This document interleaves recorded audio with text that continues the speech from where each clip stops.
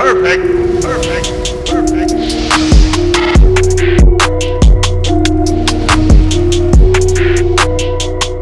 Obviously, you had talked, about a week ago on a podcast, and I feel like a lot of what you said got misinterpreted in one way. You talked about Doc Rivers and something about practice and pretty much saying how, things are kind of relaxed during the season. And I feel like a lot of people took that the wrong way. So I just want you to kind of tell the people what you were trying to say. You want me to clear the air on that? I would love you to clear the air right here, just so people know and don't overreact about it.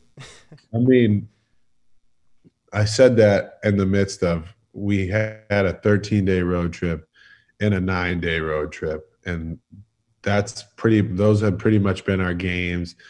And people got all up out of sorts. It's like, first off, we had injuries, we had COVID, so we couldn't practice.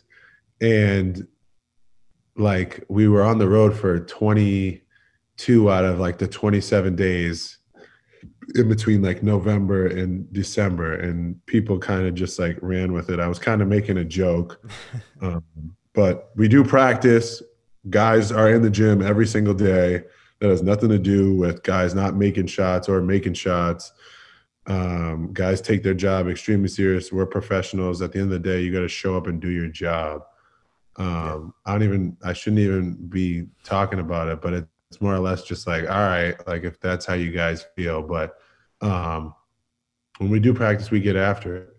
Doc is demanding and he wants perfection. And that's why he's an all-time coach and a Hall of Fame coach, because he demands it and he's going to get it or you're not going to play. So you can pick that or you choose. And I think, our overall growth as a team is we're continuing to grow, we're continuing to get better, and we're continuing to find ways to win games. The fact that, we can go into last night and be down.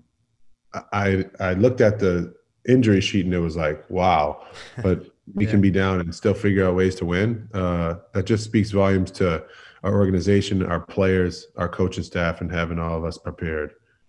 Yeah. It was a sensational win for sure. And, I'm glad that you kind of, put that out there so people understand what you were trying to say.